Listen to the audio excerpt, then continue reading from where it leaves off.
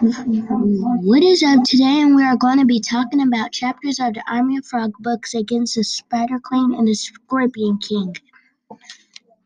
What is the problem or quest? Daryl and his friend G had to warn everyone that the scorpions were going to attack every single frog to get their place because the scorpions were running out of food, and the Spider Queen was going to kill the Turtle King because she got beat by the Turtle King magic when the spider was trying to take over their place.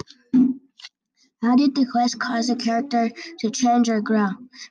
I think that Daryl got more brave because he felt the strength to beat the scorpions in the desert, and no one really had done that without getting caught.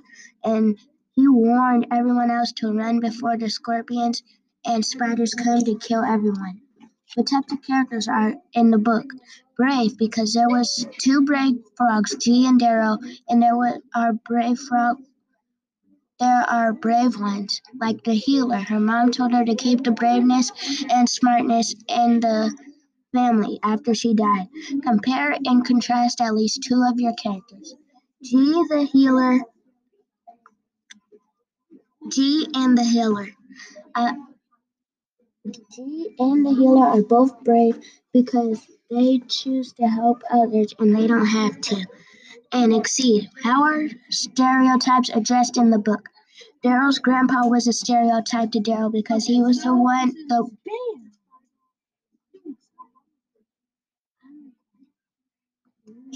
only one to tell Daryl to go, save the world for the frogs, turtles, and himself, and make sure you don't get killed.